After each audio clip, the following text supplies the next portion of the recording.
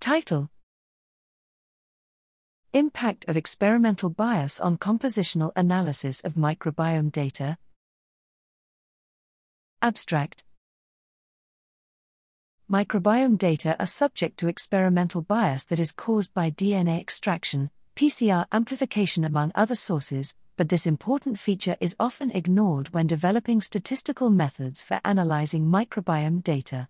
McLaren, Willis and Callahan, 2019, proposed a model for how such bias affects the observed taxonomic profiles, which assumes main effects of bias without taxon-taxon interactions.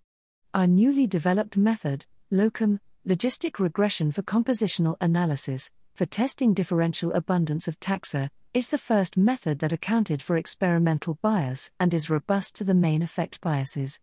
However, there is also evidence for taxon-taxon interactions. In this report, we formulated a model for interaction biases and use simulations based on this model to evaluate the impact of interaction biases on the performance of LOCUM as well as other available compositional analysis methods. Our simulation results indicated that LOCUM remained robust to a reasonable range of interaction biases. The other methods tended to have inflated FDR even when there were only main effect biases. LOCUM maintained the highest sensitivity even when the other methods cannot control the FDR. We thus conclude that LOCUM outperforms the other methods for compositional analysis of microbiome data considered here.